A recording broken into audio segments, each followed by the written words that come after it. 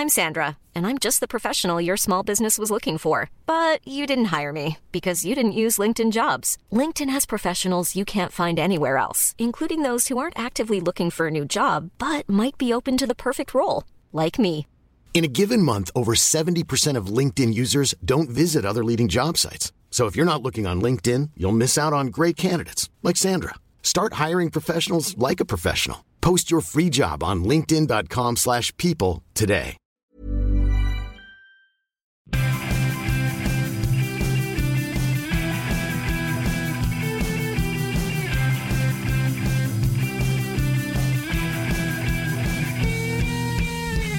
Hello and welcome to the World Cricket Show, the world's favourite cricket show. My name is Adam Bayfield and I'll be your host for this one. And joining me once again via video conferencing software, it's editor extraordinaire, Tony Kerr. Watcher. How you doing, Tony? Yeah, good, thanks. Good. All good? Well, I was pretty proud of my editing efforts. Sent it across, and you were like, "Yeah, good job with the music." But did you actually edit any of the conversation? was your feedback? So that sort of knocked me back a bit. I was pretty confident going into that point, but it was a half decent first effort. So for any new listeners, you edited last week's episode, your first ever attempt at editing after 366 podcasts, and yeah, sent it across to me. I'm a hard man to please, I suppose, Tone. Firstly, because I have control issues. And also because apparently you didn't do anything at all to the conversation. Well, I just, I take a different approach to you. I think I just like to let it flow a bit more. Let it breathe, let the points let them land. Whereas you tend to cut it all out, all the character. Well, I like to very carefully sculpt it so it makes me sound smart and articulate and makes you sound like an idiot. And that takes you ages, to be fair. Exactly, yeah, that's my method. So you weren't quite living up to that. But anyway, have you recovered? Have you recovered from your exertions? Yeah, it was a bit of I feel like I've been through the ringer somewhat. It was a stressful 3 days. I'll be editing this one, so you don't have to worry. Phew. But anyway, we've got plenty to talk about on the pod today, haven't we? Principally the Test series in India, which has come to an end this week, and a rather bitter end as far as England are concerned. Thrown up lots of talking points as always. So, are you excited for this, Stain? Have you got a lot to say? Buzzing, yeah. I don't know. I'm not even sure there's that much to say, but anyway, we'll come on to that. I'm sure you've got lots to say. Do you want to just draw a line under it here? Yeah. We've talked about you editing. Thanks very much. I just came for the praise. That's really it. Well, yeah, you didn't get any of that. And I didn't get any, so it's been a waste of my bloody time. It looks like we're recording on different continents, Tone, in different seasons. Like you're wearing a T-shirt and I'm wearing about 6 layers. I'm wearing a hoodie underneath a dressing gown. It's bloody freezing tonight. I don't know what you're doing. Spring is in the air. Not round my way, Tone. It's I live a good 10 minutes up the road from you. It's much colder up here. I don't know. I'm at sea level, though. You're a good 30 metres above sea level, probably. So it's freezing up there. You got a big glass of red wine there as well, so it looks like you're ready to go. Well, I thought, Sunday night vibes. Yeah, I've just polished off a roast, got a big glass of red wine, ready to go. Last week we recorded Saturday morning. It felt a bit like Soccer AM. This week we're recording Sunday evening. What's that? Songs of Praise? Antiques Roadshow. Antiques Roadshow. So we'll be doing our best to conjure up those kind of vibes tonight. Yeah. But let's get stuck into it then. As I say, the Test series between India and England drew to a conclusion this week in Ahmedabad with a 4th and final test that played out in relatively similar fashion to the previous 2, ending in a big win for the home side. England won the toss, batted first, but were in massive trouble straight away. They were 30 for 3, 78 for 4. Ben Stokes with a 50 and Dan Lawrence back in the side with 46 meant that they managed to scrape their way past 200 for the first time in forever. But they were all out for 205 with more wickets for Akshar Patel and Ravichandran Ashwin. India, in response, well, England would have been feeling that they were back in the game when they reduced them to 80 for 4 and then 146 for 6. but a remarkable 101 from just 118 balls from Rishabh Pant and 96 not out from Washington Sundar meant that India eventually were bowled out for a 365. So that was a first innings lead of 160. You always felt like that was going to be too many for India to even have to bat again, let alone for England to have a chance of winning. And so it indeed proved. They were 10 for 2 in no time. They were 30 for 4 not long after that. And despite a half century from Dan Lawrence, they never threatened to make India bat again. And they were all out for 135 with 5 wickets for Akshar and 5 wickets for Ashwin to give India the victory by an innings and 25 runs and wrap up what in the end was a comfortable series win, 3-1. This is only the 5th time that India have come from behind to win a test series. And after winning in Australia, of course, a couple of months ago, this has been a pretty sensational start to 2021 for them. For England, they'll have lots to ponder. But what about you, Tone? How do you ponder this? How do you reflect on this game and on this series? We're going to get into specifics. I mean, it sounds like you don't really have anything to say, so I don't know why I'm asking you this question, but we're going to get into the detail. I'm very keen to get into the weeds here with you. But in terms of the big picture, it's obviously very disappointing that it's turned out like this after England started the series so strongly and won the first test by a big margin. But ultimately, did this turn into the kind of series we were expecting? Is there just a gulfing class between these teams in these conditions? Is it as simple as that? Yeah, no, I do have some stuff to say. I mean, it's just somewhat.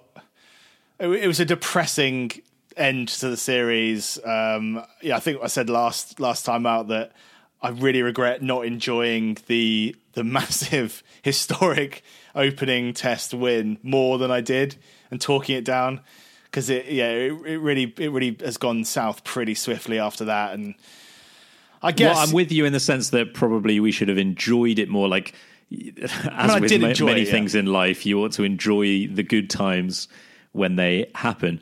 But I think you were right at the time in saying that people were getting carried away talking about it being one of England's greatest test wins of all time, because it really depends what happens in the rest of the series, doesn't it? And as it's proved, people will not remember that test victory, all that fondly, all that long, because it didn't really mean anything in the end.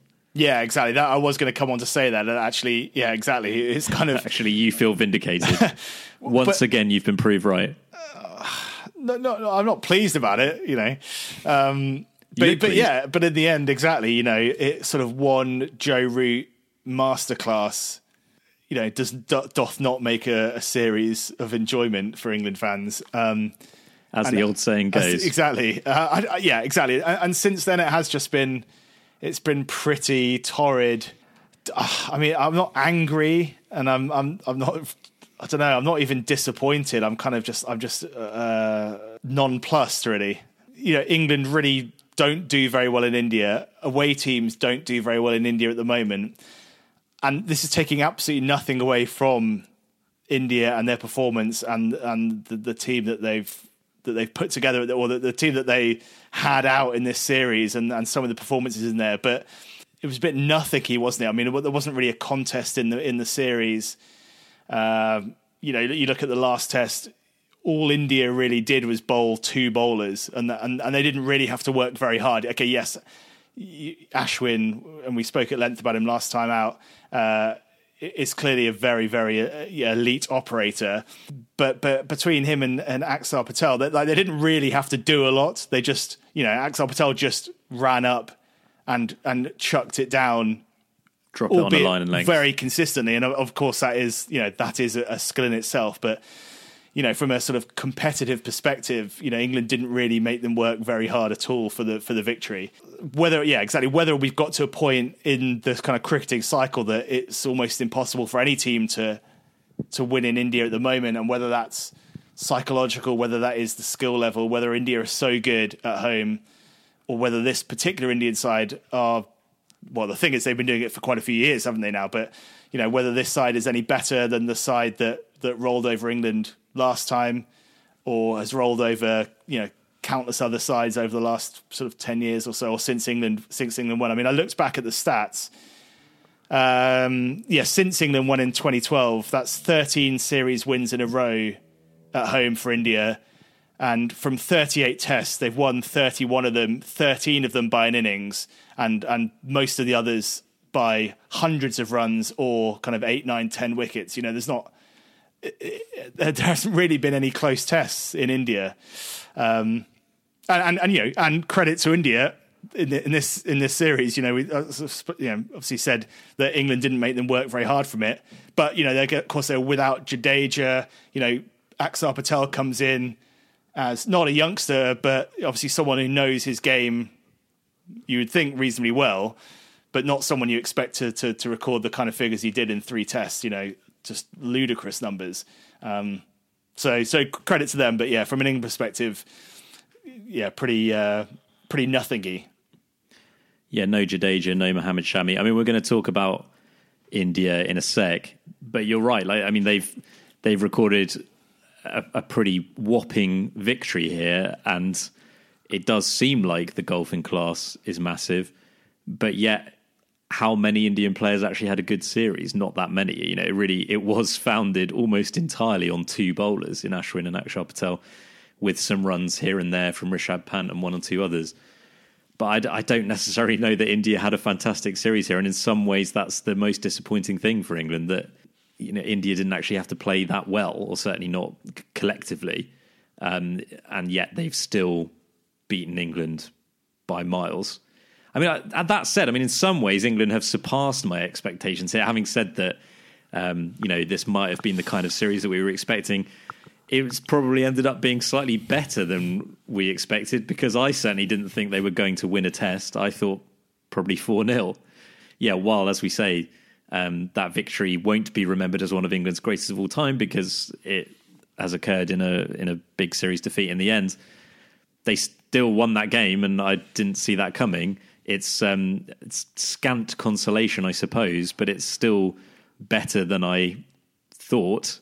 So in a sense, you think, well, how disappointed can we be, given that this is not only what we were expecting, it's slightly better than we were expecting.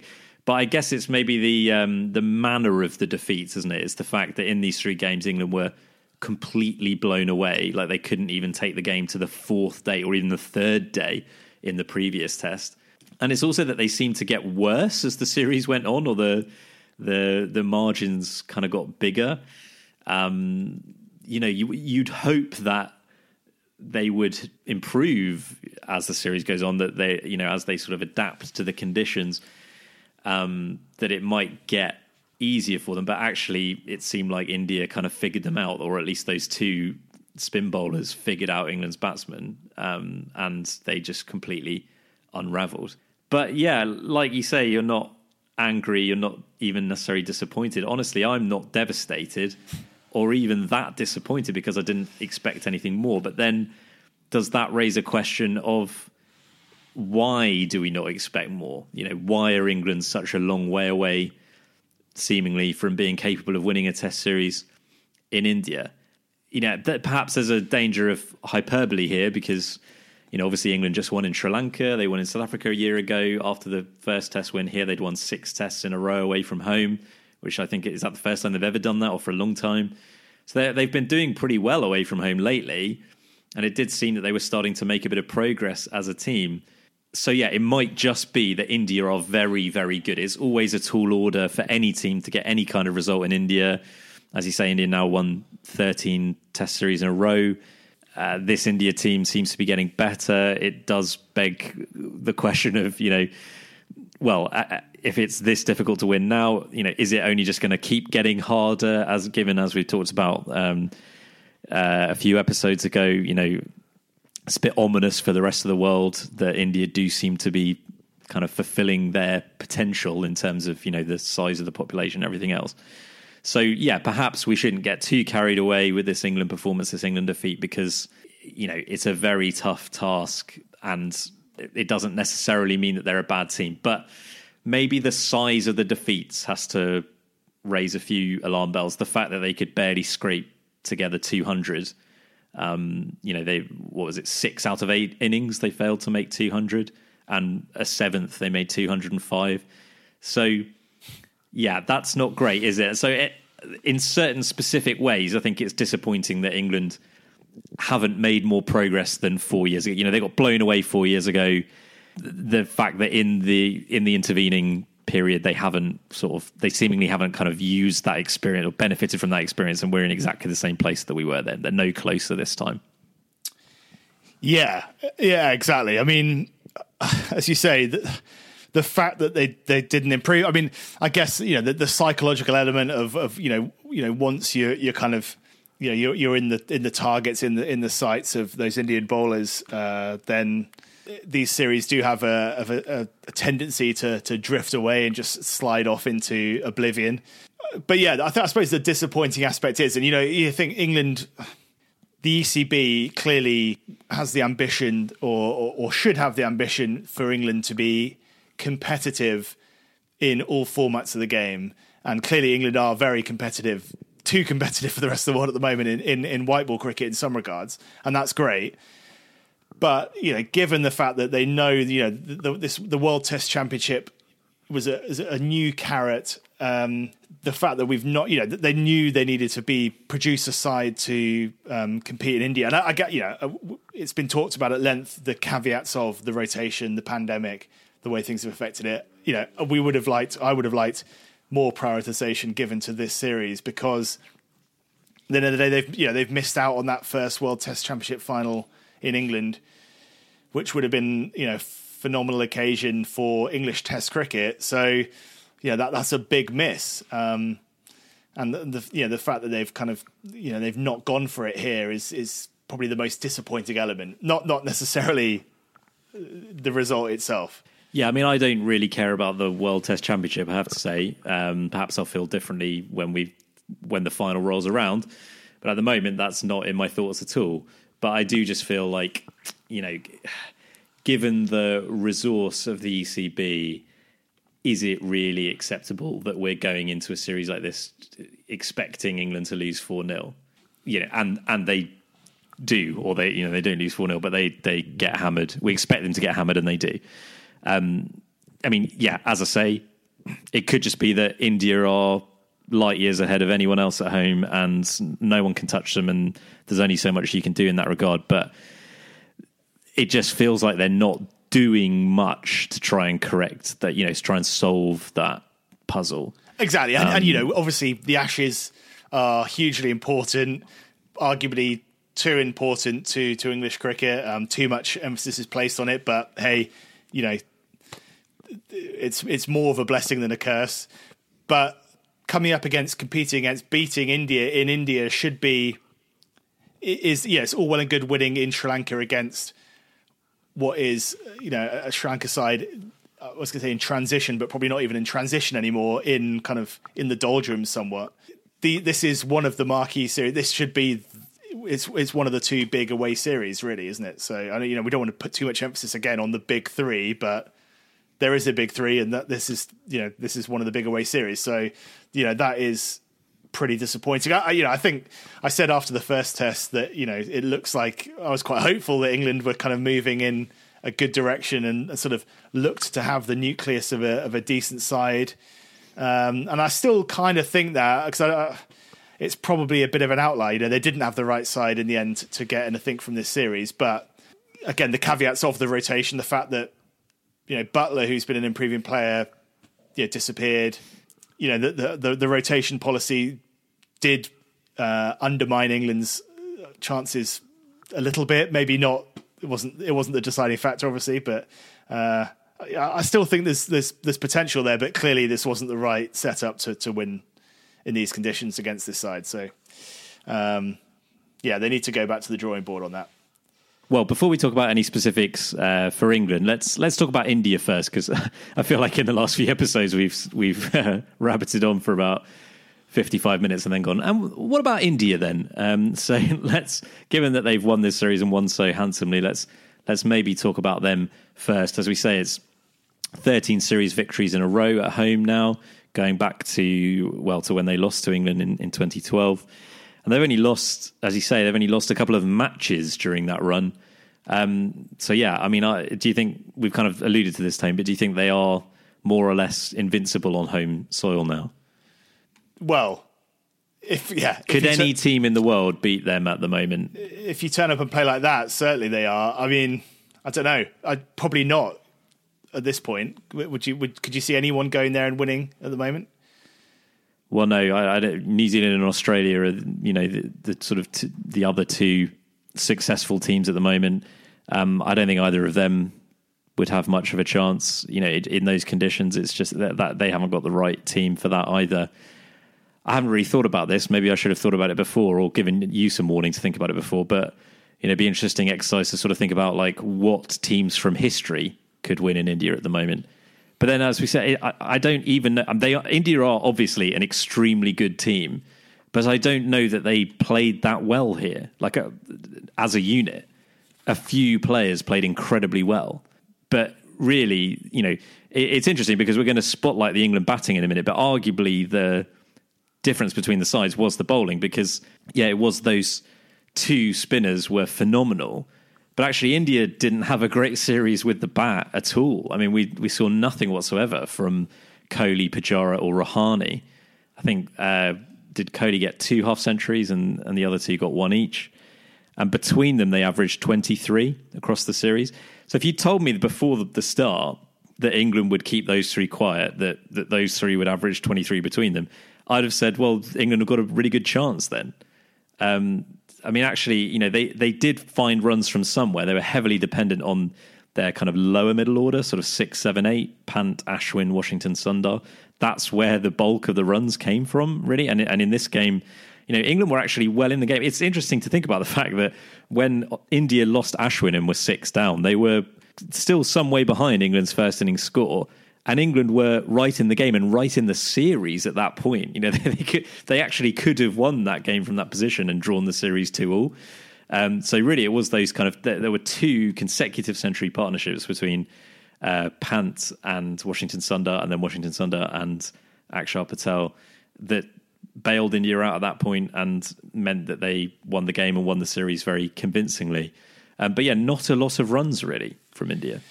Yeah, from quite. India's kind of key batsman. I mean, the thing about that, England were to an extent in the game at that point, except for you would have had absolutely no confidence in England building. Yeah, had they got a first innings lead, of building anything that would have been, certainly would have put India out of sight. They might have scrambled 100 and 150 and made it potentially competitive, but I think most people would have had pretty low expectations there.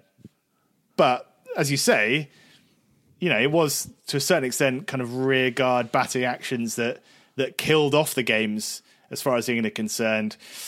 I mean, I know you maybe thought judging from some of the messages that came my way, that the chat about Pant was possibly over the top. I mean, it was an extraordinary innings. Even being on the receiving end as an England fan of that punishment, it was pretty.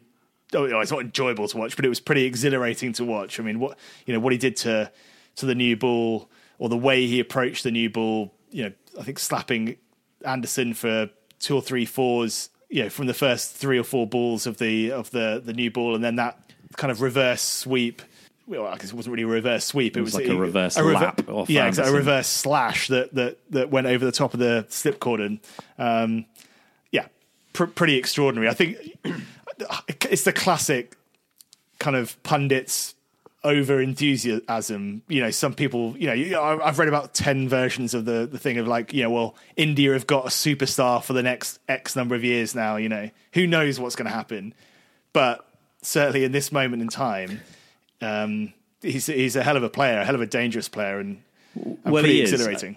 As you say, I sent you a few kind of disgruntled messages during that innings, but actually my objection is not to him at all. It's just to the commentary, and we'll talk about the commentary. But I just find the hype way over the top. It was a very good innings, as you say. It was an exciting innings to watch, kind of counter punching innings, and it was Well, I was going to say it was a match-winning innings. Obviously, Ashwin and Akshar really were the match winners, but it was a match-setting up innings. It was a catchy phrase for you, a pithy phrase for you. But, like on commentary, Sunil Gavaskar was saying he's like Adam Gilchrist, except Gilchrist batted at 7 and Pant batted at 6. The implication being that, that Pant is actually better than Gilchrist. And it's like, well, or like more valuable than Gilchrist. So I don't know.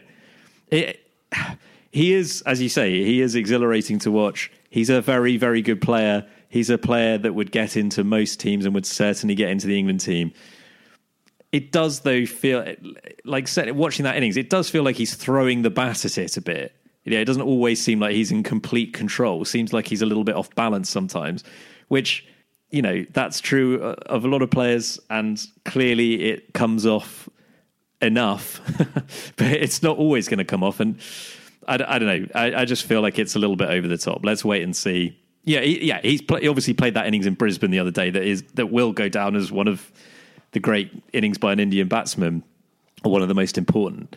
So kind of hard to argue with that, but I don't know. It's, as you say, it's just the overhyping from pundits, which is becoming more and more of a problem. I feel like at the moment, like he's a very good player. That was a very good innings, but it doesn't mean he's like...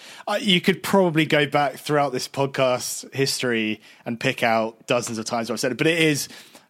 Whether I now recognise just how ludicrous it is to say anything in terms of, you can make cautious predictions and about where people are going to go, but just, this constant thing of now anything that happens now has to be like projected out 10 years hither, if that's the right word. It's like in football terms. What book have you've been reading something or watching something? You're using words like doth and hither tonight.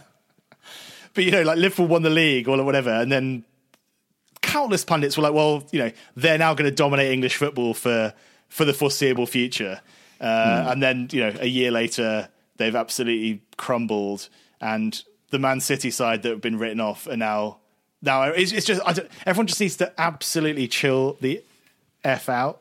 But yeah, certainly at the moment, Pant is an exhilarating. He's in exhilarating form, and he's producing wonderful moments. So I was going to say, long may that continue now that England aren't in the firing line. He hath impressed you. He hath.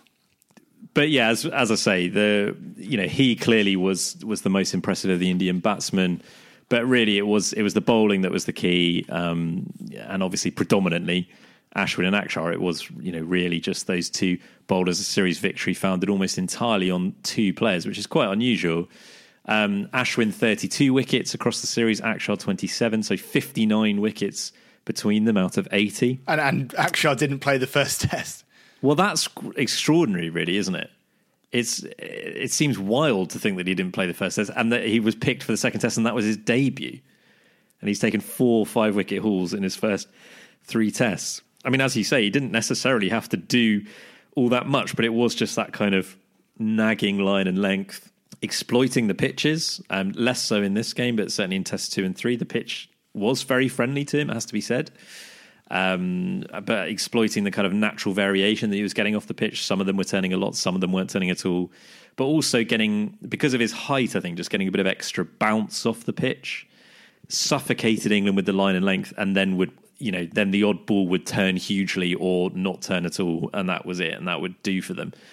So, yeah, in other parts of the world, I don't know whether he will have quite that level of success. It's hard to imagine him sort of having quite that level of success on less friendly pitches in England this summer, for example. But if he continues bowling, that consistently, that metronomically, he's going to do very well in Test cricket. And it'll be interesting to see whether Jadeja gets back in the side now, or how do you accommodate? Or even in England, if they're only going to play one spinner, which they may well do, presumably that'll be Ashwin. So Akshar and Jadeja might both have to sit out. And it's given them a nice problem to have, I suppose.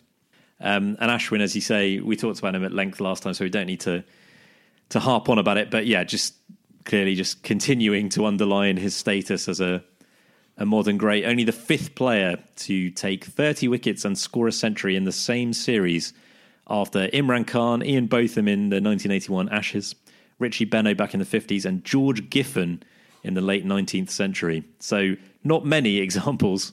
He's kind of putting himself in rare company there.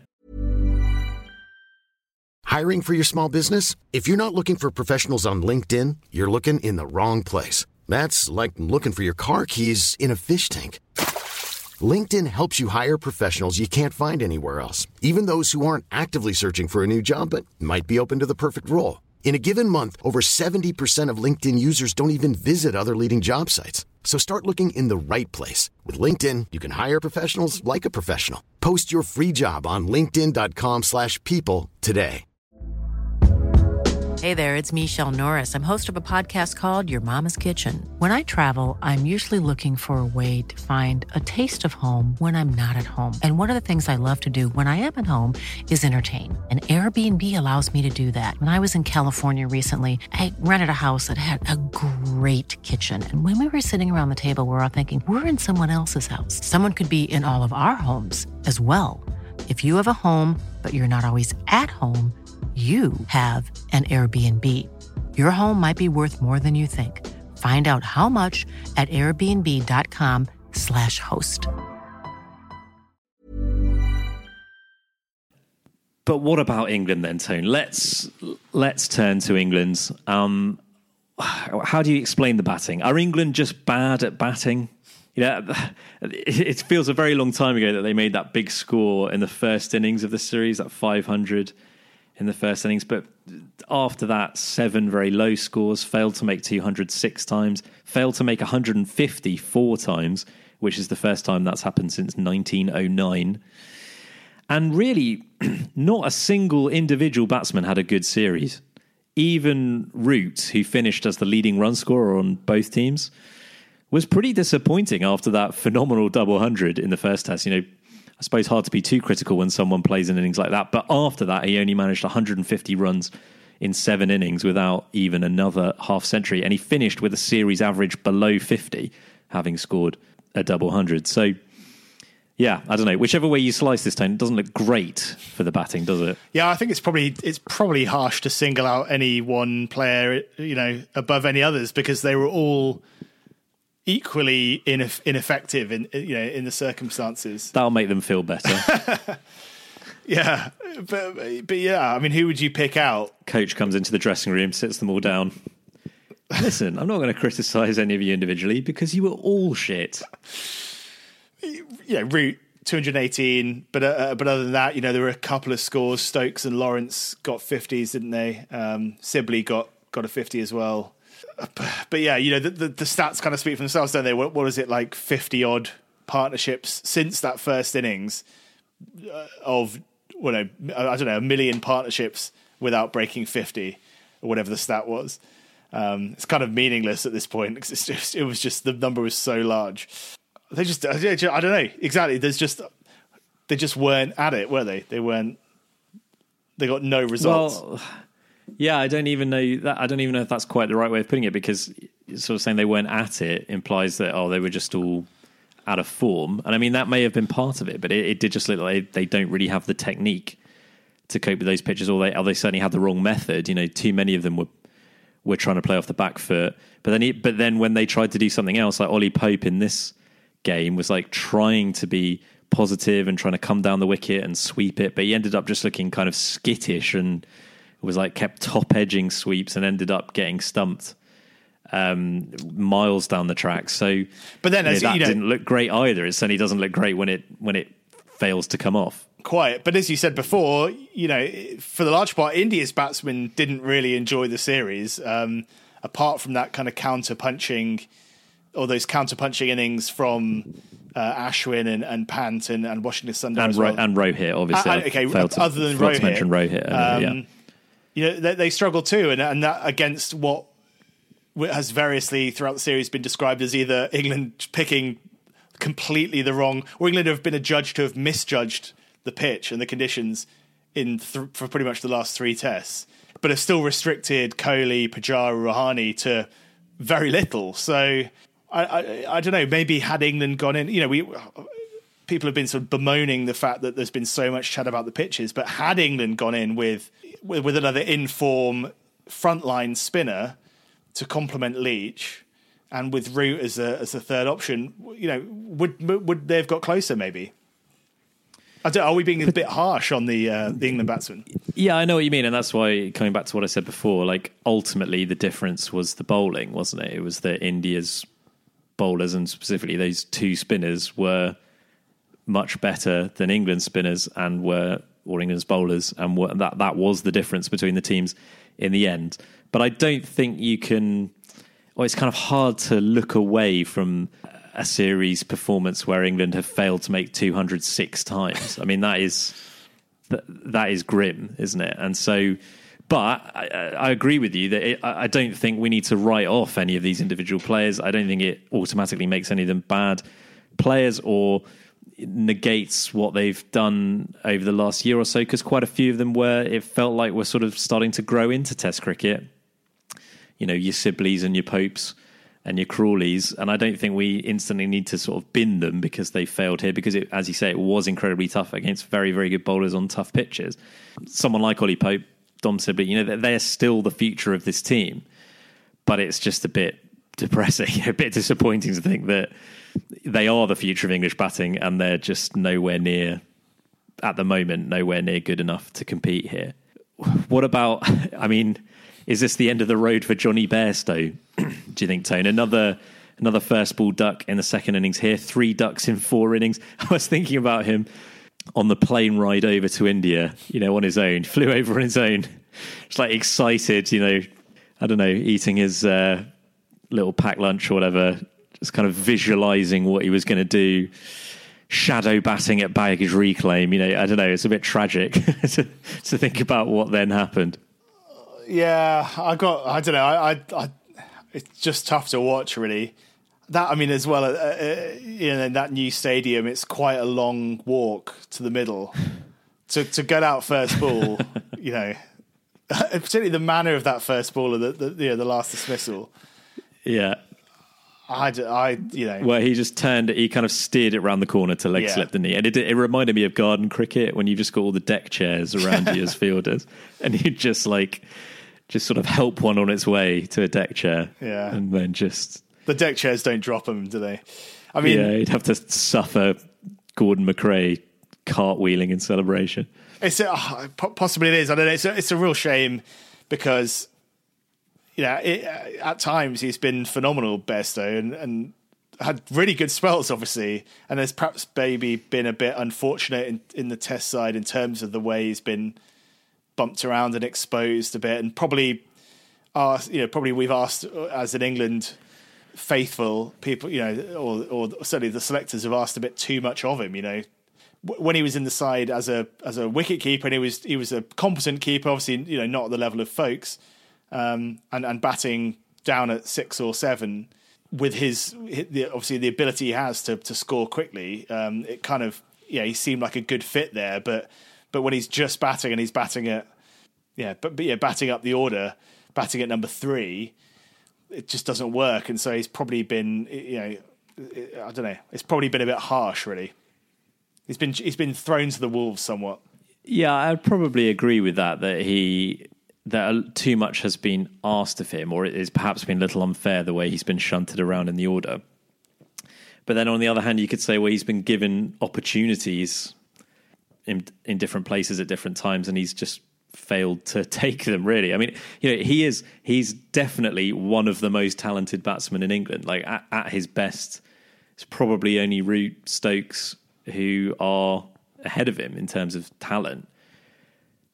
But that's at his best, and he hasn't produced his best in Test cricket for a long time. Since the start of 2017, he's averaging 26 in 36 Tests. So yeah, I mean, that does to a large extent coincide with when the gloves were taken off him, and he's been pushed up the order and put in just as a specialist batsman. But hey, if he's not able to be, if he's not capable of just being a specialist batsman, then the question is, can he play as England's wicketkeeper? Well, you'd pick Folkes and you'd pick Buttler ahead of him. So I just feel like he doesn't have a place now. I mean, he's had a lot of chances they keep bringing him back. He keeps coming in, failing, getting dropped, and then 1 or 2 series down the line, they're like, yeah, let's just bring Johnny Bairstow back, without him actually having proved anything or shown any form in first-class cricket. He just gets a recall because he's Johnny Bairstow. For me, I think that should be his last test, unless he piles on the runs in the Championship and kind of makes himself unignorable. And I don't mean that he scores 100 in the first round of fixtures and is straight back in for the New Zealand series. I mean that he does it consistently throughout at least this season, maybe more than just this season. That would be the only way for me that he would get a recall, not because he's scoring runs in white ball cricket for England. He's got to be doing it in red ball cricket consistently. Otherwise, I think, unfortunately, Johnny, that's probably it. I mean, you just can't keep picking a guy who just isn't performing in the way that he's not performing. What did you make of Dom Bess, Tone, in this game? He was brought back for this test, having been left out of Test 2 and 3. I can see you kind of grimacing there. It was tough to watch at times, wasn't he? He was struggling to land the ball on the pitch at certain points. No wickets, very expensive. Just felt a bit sorry for him, really. Yeah, do you think England have managed him badly? Yeah, I think undoubtedly they did. I mean, yeah, again, he's probably someone who has been too much has been asked for in to a certain extent too soon. I mean, he has had, he's played a few games now, so he's not, I can see the argument the other way as well. Yeah, but I think the narrative of the series and the way he was kind of, he was dropped, and it was billed as his opportunity to go away and kind of fix all the issues, and then exactly, then he's back a game later. So again, he's probably another person who can feel pretty slightly hard done by in terms of he hasn't really been looked after in the most sensitive way, has he? And it is tough. It is tough. Like he's clearly a young player, so you can't write, or you don't want to, and you can't write him off. But you do wonder how much extra damage has been done in those couple of weeks. Rather, if they had just let him go after that first test, when Moeen came back, and that was it. But just those extra couple of weeks in the spotlight, that could set him back longer than otherwise it might have been. Yeah, I mean, he may have been a victim of the rotation policy in that sense, because obviously if Moeen had stayed, he almost certainly wouldn't have played in this game, and that would have probably been he'd have probably been better off in that case. I mean, he's still, what is he, 23? He's got a lot of years ahead of him. Even if he goes away for 3 or 4 years now and kind of works on his craft, he could still come back into the England team at some point and have a long career. So, and he seems like one of the reasons England like him is because he seems to have real kind of strength of character and real mental fortitude. So I don't think there's any reason to think that that's it for Dom Bess. But I do feel sorry for him because of the way that he's been managed, but also because I just feel like that there's too much focus on the bowlers at times. I mean, yes, as we say, the difference between the teams here was the bowling. So you can say that, if you just want to sort of line up Dom Bess against Akshar Patel and say, well, that was the difference, to some extent, maybe it was. But firstly, it's not Dom Bess's fault that he's not as good as Ashwin or Akshar. He is, as we say, he's young, he's still learning. But also, England failed to score 206 out of 8 innings, and yet we're blaming Dom Bess, or all the talk is about Dom Bess. I don't know. I feel like it's probably, maybe it's just product of the fact, a consequence of the fact, the sort of the nature of the game. Batsmen only fail twice. So, Johnny Bairstow just comes in, prods one to leg slip and walks off, and he's literally on the pitch doing that for about 30 seconds or a minute. Whereas bowlers, Dom Bess is failing repeatedly, isn't he? He's out there for hours failing. So you just see it a lot more. It's sort of in your mind a lot more than someone like Dom Sibley, who's had a really quite poor series here, averaged about 16, is not really being talked about because you can sort of hide a bit more as a batsman simply because you're just not part of the action as much. Yeah, quite. And even if you're not bowling, the camera's on you on the boundary as you're kind of, as the commentators are wondering if you're ever going to be brought back into the attack. Yeah. No, I agree with that.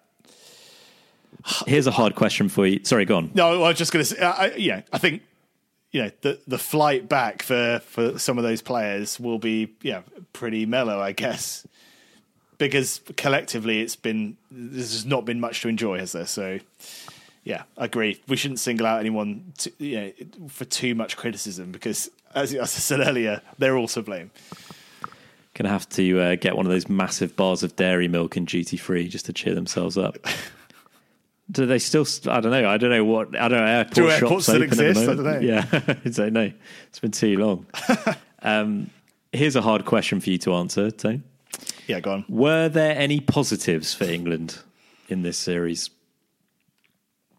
Not really. Yeah, so I was thinking back to, obviously, the last time England were in India, 2016, drew the first game, got walloped for 4 consecutive matches, and lost the series 4-0. But I do remember thinking, actually, England had kind of, they were in the, there was probably, I felt like England had done a bit more there. There was something to enjoy. I think coming away from positives, you thought that this Keaton Jennings, he looks a player. You thought. Well, I guess Hamid came in, didn't he? Yeah. I mean, it's mad. It is actually mad. Any time you look back at old teams, it's mad. But England that series, Duckett was there. Ansari, who's like, wow. I think he's a lawyer now, isn't he? He's working in the city, isn't he? Yeah. I do remember thinking in 2016 that actually, a 4-0 was quite harsh on England, whereas probably you go away from this series thinking 3-1 is quite kind on England. Yeah. and the actual, the margin of victory even, it was like, so I don't know, not a huge amount. Let's just crack on. It's very hard to find positives. It's very hard to kind of pick out any individuals who've performed well. Jimmy Anderson had a pretty good series. How much sustenance you can draw as an England fan on that, I suppose, is open to question, in terms of thinking like, the future or the next time England come to India.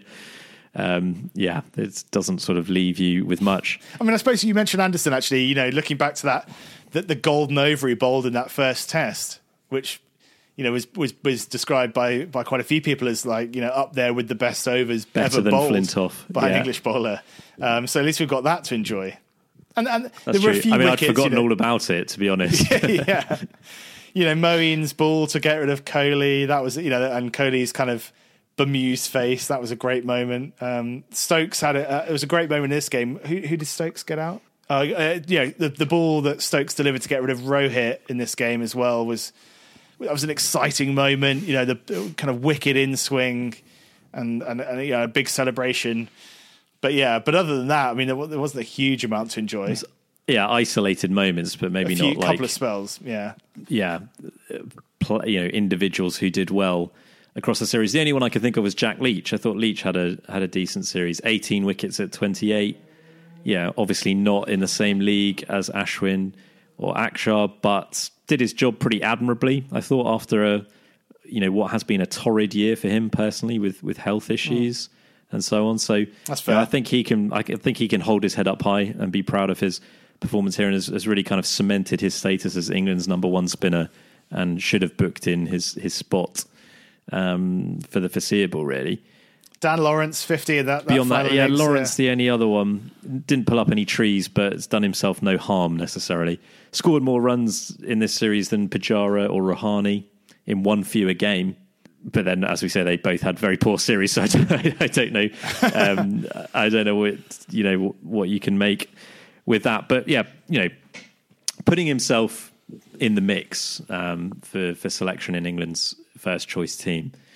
Very quickly, Tone, I've drawn up 2 teams for you here, 2 11s, starting with a composite 11 from this series. It's been a long time, Tone. See what you make of this. This was actually quite difficult to do because, as we say, even on the winning team, not that many players had good series. But anyway, see what you make of this. Rohit, that was an easy one. Opening partner, very difficult. But in the end, I went for Zach Crawley on the basis of that 150 that he scored. It was a great 50. When he was stroking that around, you did think, here we go, It's on. I've had to go with Pujara at 3 because it was either him or Bairstow or Dan Lawrence. That was it, really. So I've had to go with Pujara, even though he had a poor series. I've then gone for Root on the strength of that double 100. Kohli at 5, even though he had a poor series. So really, in the top 5, we're talking about one player who had a very good series and one player who had one good innings, and the rest didn't really. Then it gets, it gets a bit stronger lower down. Rishabh Pant at 6. And then I've got 4 spinners: Ashwin, Washington Sundar, Akshar and Leach, and Jimmy Anderson as a lone seam bowler. So 7 Indian players and 4 from England. When you look at that, I do think that does illustrate the point that India, there wasn't much to enjoy from either side. I mean, could you argue that? Well, I don't think you could argue. Actually, I won't make the argument. You can cut that. You won't know. No one will know what the argument was. No. So that's my composite 11. I've got one other 11 for you here, Tone, which is my England team for the first test against New Zealand on the 2nd of June. Well, go on. I mean, there's some caveats here, or there could be caveats. Well, the caveat is that that this team might not be all available on the 2nd of June, because there's some talk of some of them missing it for the IPL. That's potentially a controversial subject which we can return to. But assuming that everyone's fit and available, this would be my England team for there. I'm going with Sibley, and I'm going with Rory Burns, bringing Burns back in. Didn't have a very good couple of matches here, but I do still feel that he's got a lot to offer. I'm going to move Crawley back down to 3 because he did very well at 3 in England last summer. Then Root at 4, then Stokes. Then I've hedged a little bit here, Tone. I've gone Lawrence /Pope /Buttler. In that I think arguably Lawrence has just about nudged ahead of Pope. Pope didn't have a very good series. Lawrence did did reasonably well at times. So I'm giving Folkes the gloves at 7. So it sort of depends on who's in form, I think, to bat at 6. Maybe Buttler as a specialist batsman. And then Folkes at 7. And then Wokes, Broad and Anderson as seamers, and Jack Leach. I mean, that's going to be a tough series. It's going to be a very tough series. Could be a very exciting series. Well, it could be a very exciting summer all round for Test cricket, couldn't it? Because obviously, England play New Zealand, who will be warming up for the World Test Championship final, so they'll be gunning for it. Then obviously that World Test Championship final, which as much as it's been a bit of a sham. It's not really quite been a sham, but it's been slightly undermined by the pandemic. Not the biggest issue that's come out of the pandemic, obviously, but. That top 5. Yeah, but that will be an exciting occasion nonetheless, and interesting in itself. And then huge India series at home where who knows what will happen. Yeah, that should be a cracking series. It'd be very different. It'll be a very different kind of cricket to what we've seen here. I still think England will start as favourites there, just about. But it should be a lot closer than this. I think India will fancy their chances in a way that England rightly didn't here. So yeah, it is an exciting summer for sure. One disappointment, I suppose, is that New Zealand series is only 2 tests, because that has the capacity to be absolutely fantastic Test cricket. I'm sure we'll talk about it closer to the time, Tone. Just before we finish, can we just mention the commentary? Because I will miss this series, but I will not miss the commentary. Obviously, we've talked about this a little bit on the last few episodes, but it's very kind of noticeable to us because with this series being on free-to-air in the UK on Channel 4, they're just picking up the feed from Indian TV. We're just getting the Indian commentators plus Graham Swan. It's quite hard to listen to at times, isn't it? Yeah, it's pretty partisan. It's just, it needs some work. I don't know. Maybe they need to just start again, really, with the coverage. But I don't know. They've clearly got the camera angles. They've clearly got the facilities to produce coverage to match Sky Sports, but the way it's deployed is pretty poor, really. I mean, they just don't go over anything. There's no they don't show you any pick out any moments. I mean, the moment where my phone was pinging away with your pant rants. Pant rants would be a good spin-off podcast. Yeah, maybe we'll go into it. But literally, every 2 minutes they would just revert to the scorecard and be like, "Well, that was amazing from Pant, wasn't it?" And I'm like, "Yeah, it really was." It's like, God. I mean, at least show the shots again. I was like, I don't know. Yeah, it's just, as you say, partisan. That's probably an understatement. Yeah. It's like kind of breathless cheerleading of every Indian player and performance. One of the messages I said to you, I was so exasperated, was when it wasn't even his batting. It was on the final day here, and the third day, England's collapse, when Ollie Pope was stumped.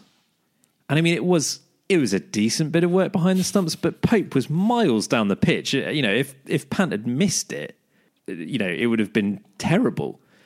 But yeah, it was a pretty routine stumping, and the commentator, I think it was Murali Kartik, but anyway, whoever the commentator was, just went, "That, has he got it? That is phenomenal from Rishabh Pant. Absolutely brilliant from Rishabh Pant." And it is, I mean, go back and watch it again, but it really is a routine stumping.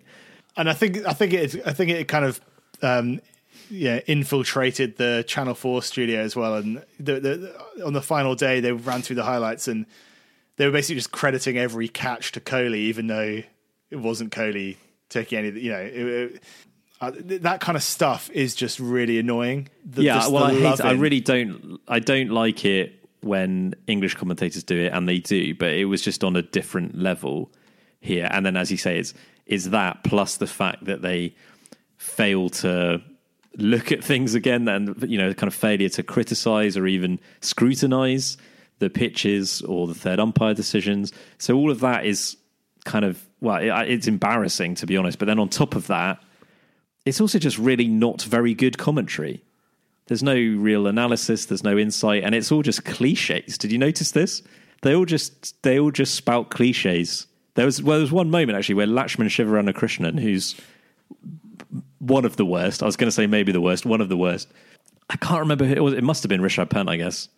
Kind of smacked one for 4, bit streaky 4, and Lakshman Sivaramakrishnan went, "Fortune favours the brave. The more I practice, the luckier I get. Pick whichever one you want." It's like, what does that mean?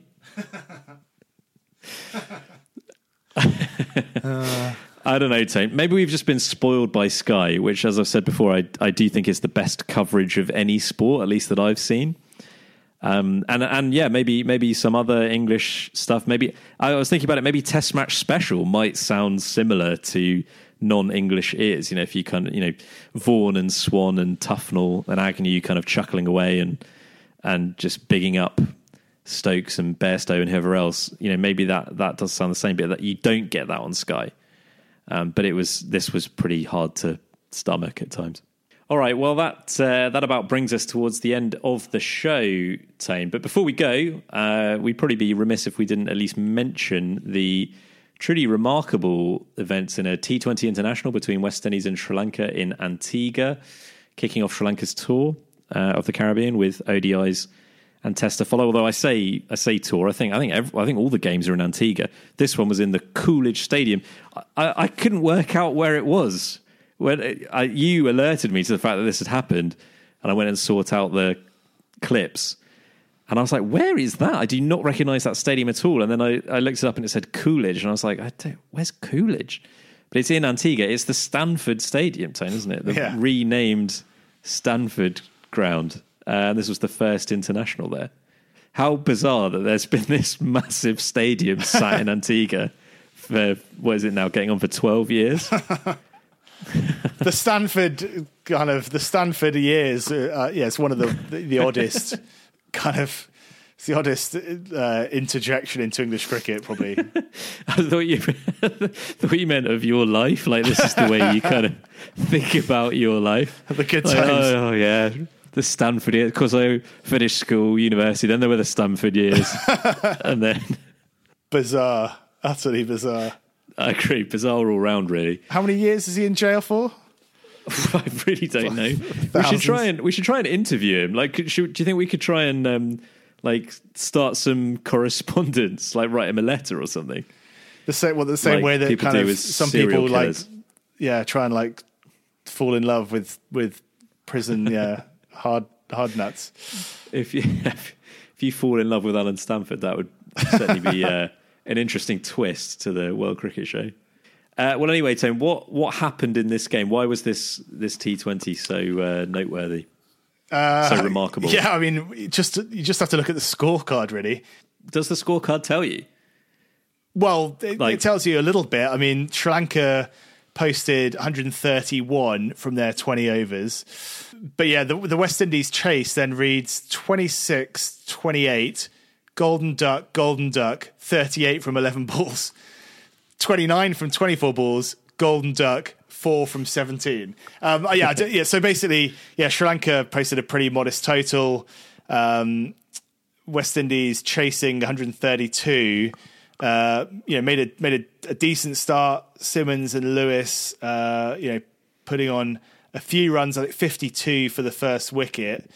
And then, Dhananjaya took a hat-trick, including, Gale was the second wicket of that hat-trick, and then Pooran, who's obviously, an exciting and a hot prospect, another golden duck. And then Kieran Pollard came in and hit him. So Dhananjaya took a hat-trick in one over, and then the next over, Kieran Pollard hit him for 6 sixes, which is, obviously that's not happened in international cricket before.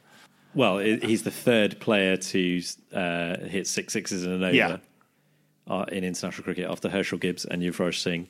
But yeah, for there to be a hat-trick in one over and then 6 sixes in the next is indescribable, really. Yeah, pretty extraordinary. And I think West Indies were 4 down at that point before Pollard launched that. And I guess, obviously Sri Lanka, Dhananjaya having just taken a hat-trick, were probably pretty buoyant, and Pollard just comes in and absolutely swipes him away and then just kind of gave a little bow to the West Indies dressing room afterwards. Yeah, it was pretty extraordinary. And actually, that Dhananjaya, the first ball of his next over went for 6 as well. So it's 7 sixes in a row. And the ball after that, the second ball of the over after the 6 sixes, the boundary fielder shelled a catch. So, you just think, yeah.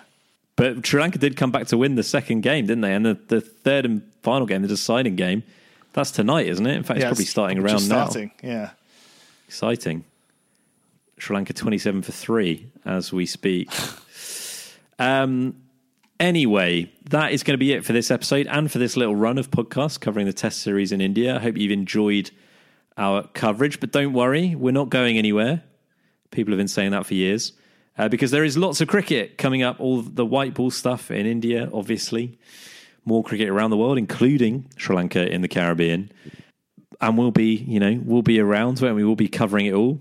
I was going to say, we'll be looking ahead to the summer in England as well, but that is still 3 months away. So we might be able to cover some other stuff as well. Potentially you could try and persuade me to do a bit on the IPL. It's a bit of a hard sell, but we'll see how it goes, because they've announced the dates for that now, haven't they? Starts beginning of April. Yeah. Oh, God. Well, anyway, lots to look forward to on the World Cricket Show over the next few years. But between now and then, if you enjoy the show, then do get more involved on social media or on Facebook, Twitter and Instagram. I'm sure you can find us there. Send us an email, worldcricketshow@gmail.com, if you've got something you want to get off your chest. And if you do enjoy the show, then write a review and or leave a rating on Apple Podcasts or wherever you listen to it, because that is a great way of getting more people involved. But that's going to be it, I think. Quick lockdown update. How's your lockdown going, Tone? Things have kind of stabilised a bit here in Guernsey. I haven't actually asked you this. I'm back to work tomorrow. Are you going back to work tomorrow or not yet? Kind of. Yeah, no, I will do a bit more work. You'll do a bit more work? Good. No, I will. Yeah, there's more to do this week. Yeah, there's more to do. But do you have to go into the office or not yet? Well, they're still saying don't, but I'll probably pop in a few times. Yeah. You play by your own rules. Yeah, exactly. Yeah. All right. That's going to be it. I'm going to have to go to bed, Tone. I'm pretty much falling asleep holding the microphone here. So let's call this a day.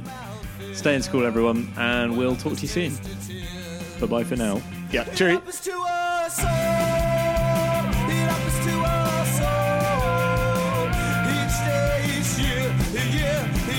I can smell your fear. Ba-da-da-ba-ba, ba-da-da-ba-ba.